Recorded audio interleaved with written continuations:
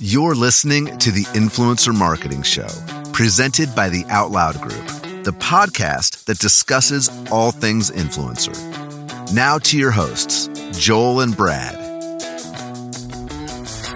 Hello from Detroit. I'm Brad. I'm Joel. And today we are here to look into the future, right?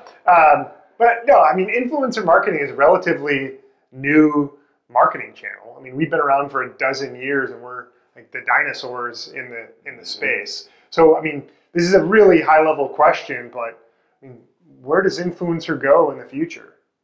Yeah, well, it's a good question. So here, I had a couple of thoughts on that. Where influencer is going to go. One, I don't know. Let's be honest. I don't know. However, here's what I do know. Is that at the end of the day, and this is our operating thesis, this is our raison d'etre, this is how we've kind of structured our company, is that we know at the end of the day, a person with credibility making a recommendation to another interested party is gold. We want that. We want to facilitate that. We want to figure out where we can find that. We want to scour the globe to get that. And insofar as technology provides some venue or model to facilitate that, there's going to be influencer marketing. Now, what degree is it baked into the content versus what degree is it more programmatic? Right. What is, what's UGC and what is, paid, whitelisted, whatever it is. There is always going to be variability in the methodology, but the end goal is not going to change. This is why we're platform agnostic. When we started, MySpace was still a thing. Just to put this in context. Vine came and went. Vine came TikTok and went. TikTok has came and arrived, and Clubhouse has came and, well, we won't comment on what's happening with Clubhouse. But there's a lot of Johnny-come-lately platforms, but some of them become fixtures, and they become like, oh man, this would have been so good if I could have remembered a really good Johnny athlete. Johnny Jett. We'll just go Johnny with it. Manziel? He's the, we don't want to. Anyways, yeah, there's so much variability, but I love what you said is that at the end of the day, we know that people really care about trusted voices who have a recommendation for them. And that's why influencer works. Yeah. Do you have a horse in the race in terms of what platforms you see being most relevant over the course of the next 4 years? No, they're different use cases and they have to be understood. And I would say it's a pastime of business writers to be like, which platform is going to take over which, and it's so stupid. Twitter's still a thing. Twitter's still really relevant. Mm-hmm. YouTube didn't replace Twitter, nor was it going to, and TikTok's not going to replace YouTube, and Facebook's still a thing. Like they're all totally different use cases. They need to be understood as their own countries, and you don't go to England to see the Eiffel Tower. Okay, well, the same thing applies with marketing channels. That was a brilliant metaphor, by the way, just in case it needs to be said. So, yeah, influencer, look, it's going to continue to thrive. There are secular trade winds at our back. What are those? Cord cutting, changes in media habits, people consuming more and more digital content that prevent dollars flowing through the traditional ways. Print is obviously, all of these trends. Ad blockers. These are multi-decadal trends. They're not going to change anytime soon. People hate to be sold to. Yeah. So we've got a lot. Now, here's what gets interesting is what is going to cause influencer to wane, fail, recede into the background, be noise. What could happen with an influencer that could really damage the efficacy of it? Well, I think it's all comes down to the A word, which is used so often, and that's authenticity. But it really does matter when it comes to influencers. So if an influencer stops advocating for only products that they care about, then influencer is screwed. Like the moment a creator starts advocating for someone because they're just giving them dollars, people are smart at the end of the day. Like they know when they're being sold a bill of goods.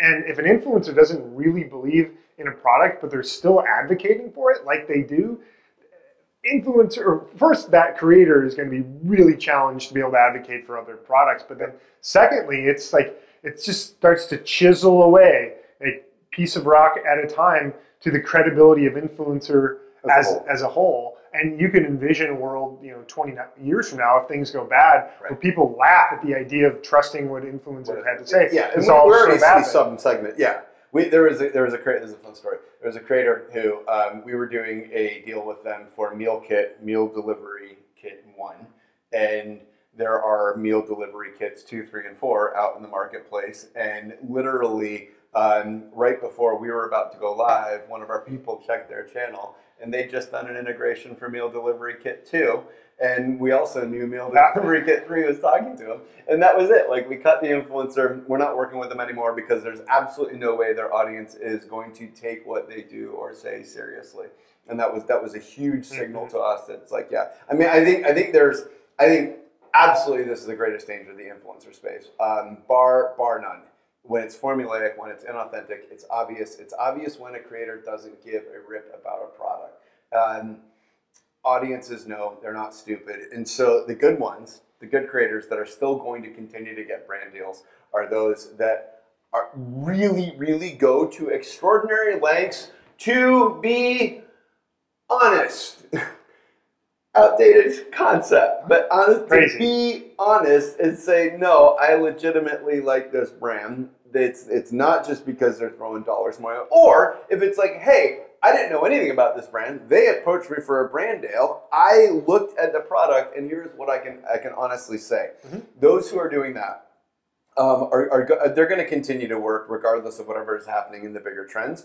But that just might be a smaller world. So like our consistent appeal to creators, and it's odd because we're constantly going to them saying, hey, are you interested in this brand? And like, while we want them to say yes because we can get a deal done for our client, we also want them, if they're not, to say no, so that we keep that kind of authenticity. And the industry has to police itself here. The agencies have to police itself. The creators have to police themselves because otherwise, this is it's gonna ultimately damage. And I think one of the best parts of influencer marketing that a lot of brands shy away from is a nuanced endorsement, because when it comes to selling used cars, you will get more money for your used car if you show a picture in the ad of the scratch or the ding. Why? Because they're going to trust that you're sharing everything with them. So if you're a brand, let an influencer talk about something maybe they didn't like. So if we go back to your meal delivery kit,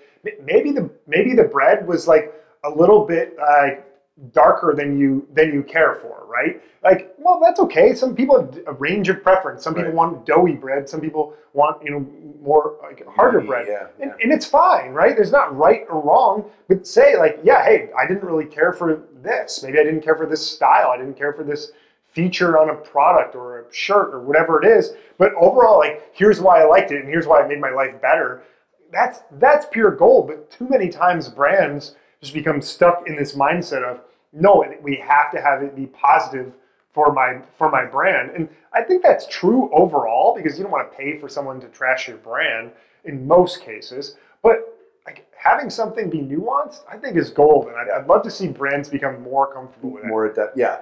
Again, less control, more trust. And then the creators have to be worthy of that trust. Yeah. For sure. Are there brands that you would point to that are doing a particularly good job in influencer that give us hope for the future of influencer marketing?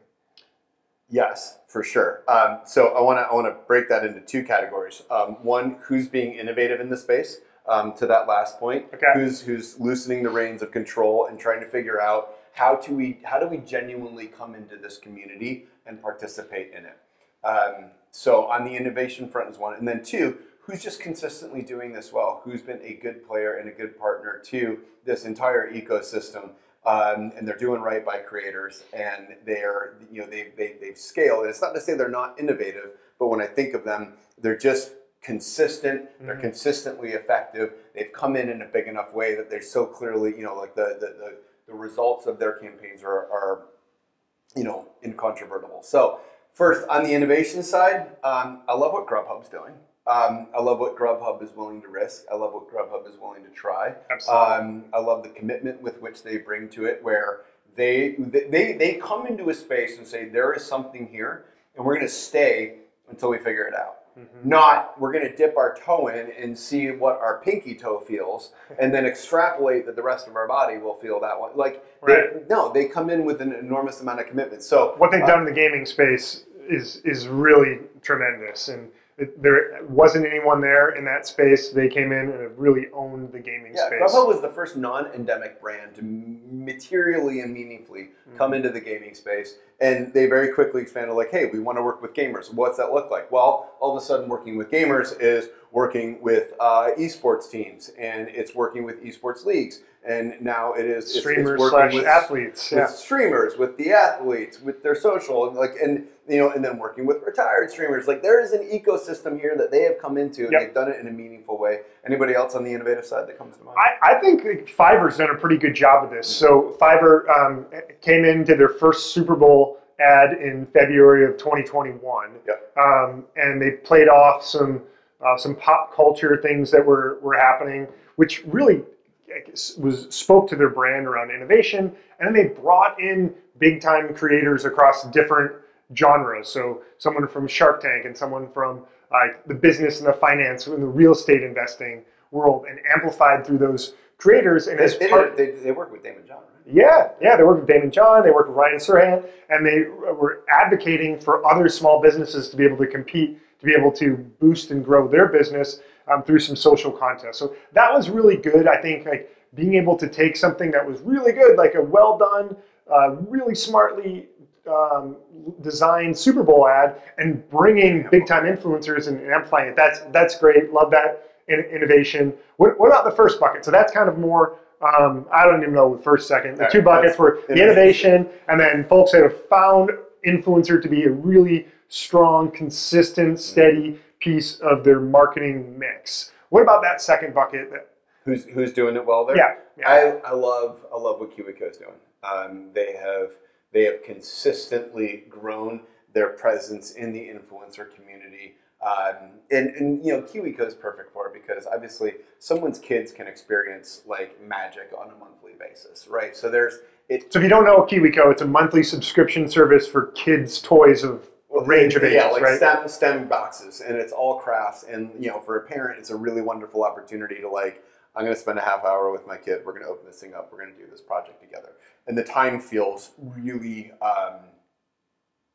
It feels worthwhile. It feels meaningful. You're not, just sitting in front of a screen together. Not that that's bad, but this is better. Anyway, so KiwiCo, they've partnered with a whole bunch of different creators, and they've consistently grown, and they're consistent. And there is the creator community has embraced them. They love them. The science, and it's really around science, and then parents, and they've continued to grow. They've been very conscious of their brand throughout all this. So yes, Virginia, there is a Santa Claus, and yes, you can maintain your brand while running strong influencer programs at scale. It's scale. I mean, they've scaled significantly. Who else? Who would you pick for the? I would say Simply Safe has really gotten into the home security, the DIY segment. I mean, Simply Safe home security program that's do-it-yourself, and they have the monthly monitoring, and they've really done a great job with outdoors segment, sort of a male demographic, sort of Midwestern, classic Midwestern male, and they've just been doing it for years, and it's consistent and it's working. It works, right? Because you don't buy a home security system overnight. It's something that you generally are going to think about over time, and they've done a great job of becoming that business that's always there, and they market themselves as someone who is going to earn your business every single month, and that really resonates with who they're partnering with from an influencer perspective. So I love that. So and they've been consistent, and they've done so. What's interesting about them as well is home security is not an aspirational brand. I mean, this is different. It's not going to change your life. It's one of those things that's I probably should have it, and they've done a really, really good job of just that playing the consistency game, recognizing that creators aren't going to have a whole lot of new things to talk about, because once you've set it up, it's kind of done. You don't have to worry about it or think about it anymore. Right. And yet, nevertheless, they've been consistent in that. And so all right. Anybody? Is there anybody that we want to mention that's just kind of creating noise, or maybe we save that for another video? Yeah, let's save that for the future. I think the key takeaways here are influencer marketing is here to stay. So, given the fact that it's all about trust between an individual and an audience, right? And maybe that's going to continue to scale. That would be what I would predict. But what we know is that people are going to look to individuals that they trust for their recommendations for any purchase. That's going to happen to an infinity. Yep. Platforms are going to come and go. We don't really have a strong opinion on what the right platforms are going to be for the audience in 2025, but there will be platforms that connect along those lines. And good is going to continue to take on different forms, right? So what's good for brand A is going to not necessarily be good for brand B. So there's a lot of ways that you can have success in the future. I personally I put myself out there. I think we're going to continue to see the convergence of UGC, paid social, and influencer. I just think you can get pieces of content that are going to work across so many different angles. And I think that's going to be a huge part of the influencer puzzle for the next 4 years. Yeah, and it's going to continue to be more effective. Yeah. Okay, well, hey, thanks for sticking around. We appreciate it. It's good to see you. Follow us on all of our social, and we'll catch you next time. So long from Detroit. Thanks for listening to the Influencer Marketing Show. Don't forget to rate, comment, and subscribe. For more info, visit our website at outloudgroup.com.